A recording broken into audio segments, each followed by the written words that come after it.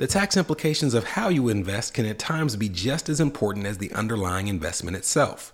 In this episode, we go through some of the tax consequences that can come from investing in tools like exchange-traded funds, index funds, and mutual funds, and talk about how to determine what's the right mix for your financial portfolio. Let's get started. Let's get some money. From New Money, New Problems, it's the New Money, New Problems podcast, a show for successful professionals searching for the tools they need to navigate financial opportunities and obstacles they've never seen. Negotiating compensation, purchasing your first investment property, helping your family with money, the highs and lows of entrepreneurship. New Money brings new problems that require new solutions. Join us as we work through them together. I'm Brenton Harrison, and this is the New Money, New Problems podcast. Hello, my name is Brenton Harrison of New Money, New Problems, and your host for the New Money, New Problems podcast. Over the last several episodes, we've been building up your knowledge base on things like what type of investor you may be, your risk tolerance, how tools like the S&P 500 and other indices may work. In this episode, we want to go a step further in talking about tax implications, because when we started this podcast, I was very adamant about explaining the difference between qualified and non-qualified investments. And I talked about non-qualified investments as that bridge between your cash savings and your qualified and or retirement accounts, which in many cases have age restrictions and other restrictions as to when you can access it. It is more liquid. Now, in exchange for that liquidity, we discussed that non-qualified investments are taxable year to year. So you have to be more diligent when you're investing in non-qualified brokerage accounts or any non-qualified investment, because the activities of that investment when it comes to kicking off gains can have a sizable impact on your tax burden at the end of the year, especially if you're a high income earner. In some of our episodes about taxes, we referenced things like the net investment income tax, and that is an additional tax on investment income of 3.8% for people who have a modified adjusted gross income above certain levels. But the point stands that when you have a non-qualified account and you are a high income earner, the tools that you use in that account are very important from a tax perspective. To that end, in this episode, I wanted to talk about the tax consequences that come from three of the popular investment types that you would find for a do-it-yourself investor, starting with mutual funds. As we've covered in previous episodes, a mutual fund is when you put your money into a basket with the funds of other investors, and you pay a mutual fund company to come into that basket and manage that fund by investing it across different securities, across different fixed income tools. So you might have a mutual fund that has a collection of stocks and bonds. There's even funds of funds where you have an overarching mutual fund that owns a collection of other mutual funds inside of it. There are hundreds of type of mutual funds out in the economy. And when you have these funds, oftentimes you can break them down into two different categories. There are actively managed mutual funds and there are passively managed mutual funds. You recall that we talked about index funds. Index funds are actually a subcategory of mutual funds that would be considered in most cases passively managed, meaning that they're not trying to make a bunch of transactions throughout the year. They are setting a strategy in which they believe strongly, and they are letting that strategy come to fruition without a lot of human interference. It is a buy and hold strategy as compared to an active strategy, which is more tactical. Now, even though an index fund is technically a mutual fund, they kind of stand on their own. So when I reference mutual funds in this conversation, I'm more so talking about conventional mutual funds where you're paying a team of human beings to make investment decisions on which stocks and bonds or other mutual funds to purchase. And when you have specifically an actively managed mutual fund, there can be severe tax consequences that can come based on the way many of these funds operate. As a matter of fact, a common rule that you will hear amongst investors is to beware of end of the year mutual fund purchases. because in the third and fourth quarter of each year, many actively managed funds sell off positions that they've held for a long time at a gain, which produces capital gains tax to their investors. And they also can produce dividends to entice their customers at the end of the year. And if you own those funds at that time, there is a certain amount of that gain that is allocated to you no matter how long you've owned the fund. As an example, if you buy into the fund at December 1st of that year, and then on December 15th, they sell off a number of positions at a large gain, then you have a capital gains tax, or in some cases, an ordinary income tax that may be due based on the results of an activity of a fund that you just bought a couple weeks prior.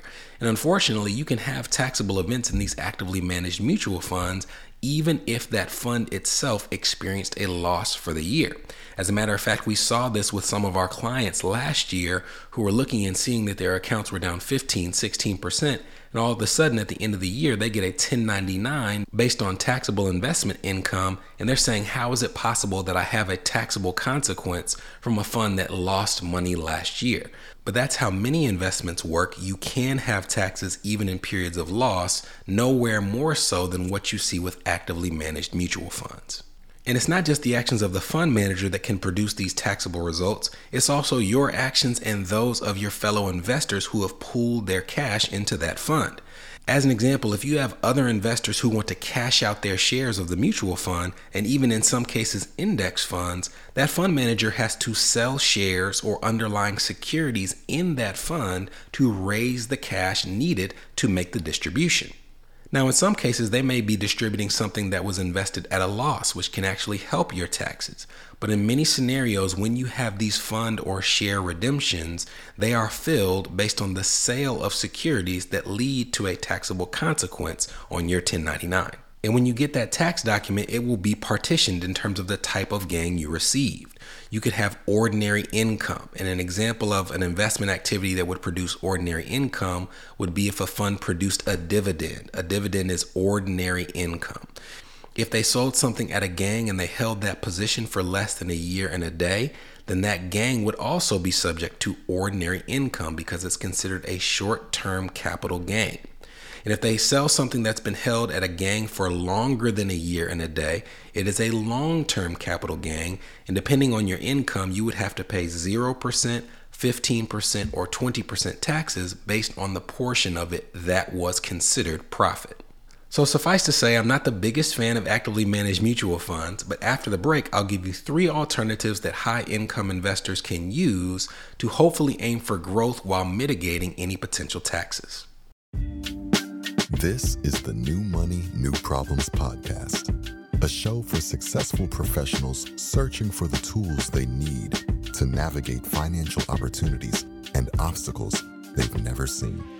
We'll be right back. Are you wondering what new money problems you might be overlooking in your financial life? If so, we've got great news.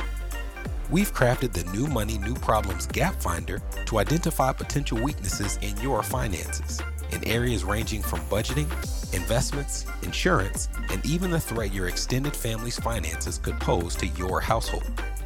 Please head to newmoneynewproblems.com/gapfinder to complete it today. Again, that's newmoneynewproblems.com/gapfinder to take the assessment.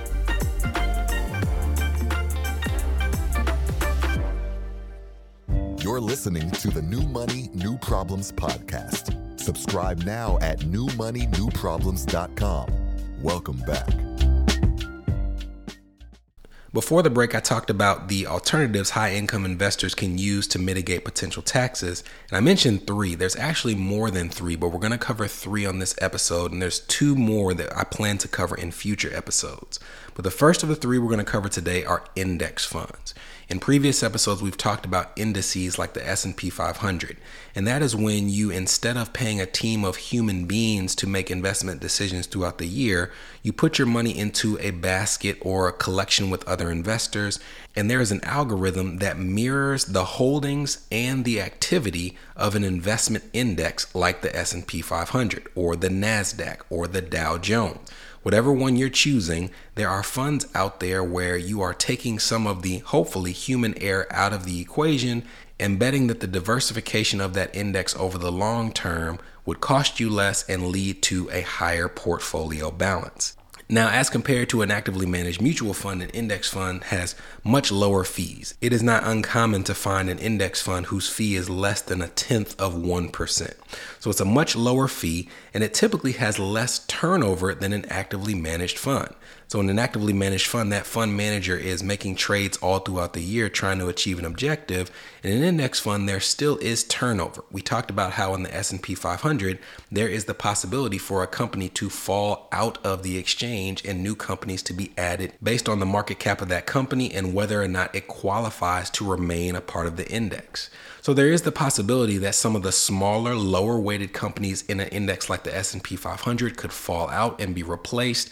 And when things like that happen and there is that small turnover, it produces taxes. Now, an index fund does work like a traditional mutual fund in the sense that when people need to redeem shares, there is also the possibility that that fund would have to sell off underlying securities in order to raise the cash to make the distribution.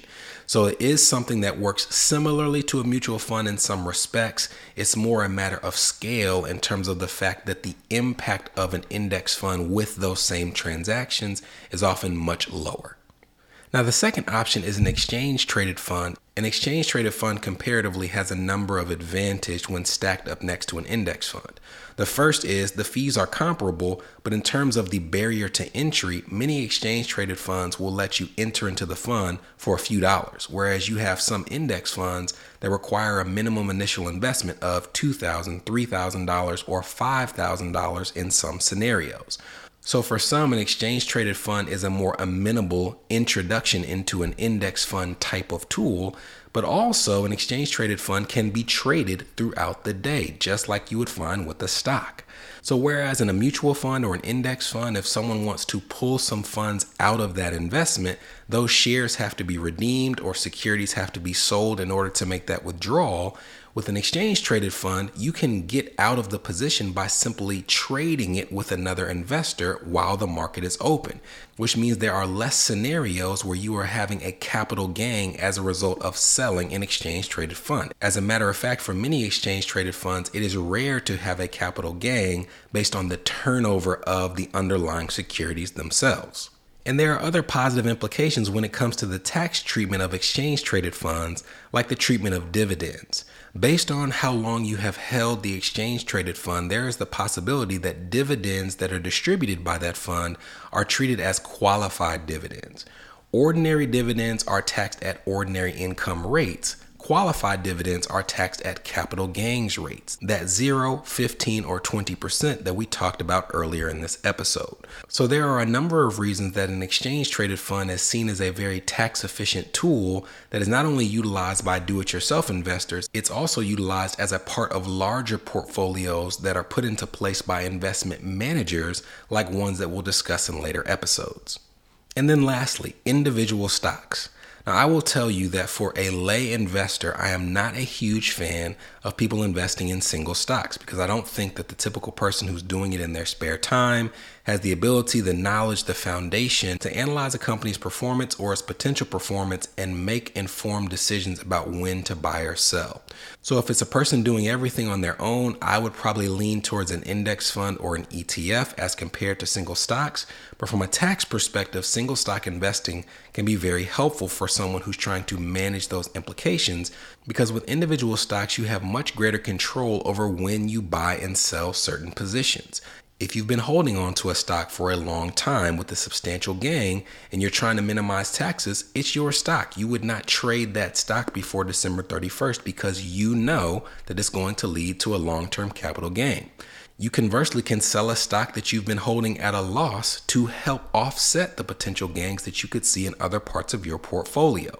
And as a matter of fact, when you look at really high income, really high net worth investors, many of whom in my experience use investment managers, when you dig into those portfolios, you will see that the investment manager themselves are essentially building those investors their own versions of mutual funds. They might have 50 to 100 different singularly owned stocks inside of that portfolio, and the investment manager is making daily decisions on which positions to hold, which positions to sell, but because they're individually owned as opposed to being in an actual fund that might have 100 100 or 200 or 500 companies in it, there is more control over those activities and how they impact the end user. So those are 3 alternatives that we're going to discuss today. In the next episode, we're going to talk about a blend of the index or ETF style investing with the single stock investing by talking to you about a new phenomenon called direct indexing. We'll dig into it next week. I'll see you then. From New Money, New Problems, this was the New Money, New Problems podcast, a show for successful professionals searching for the tools they need to navigate financial opportunities and obstacles they've never seen.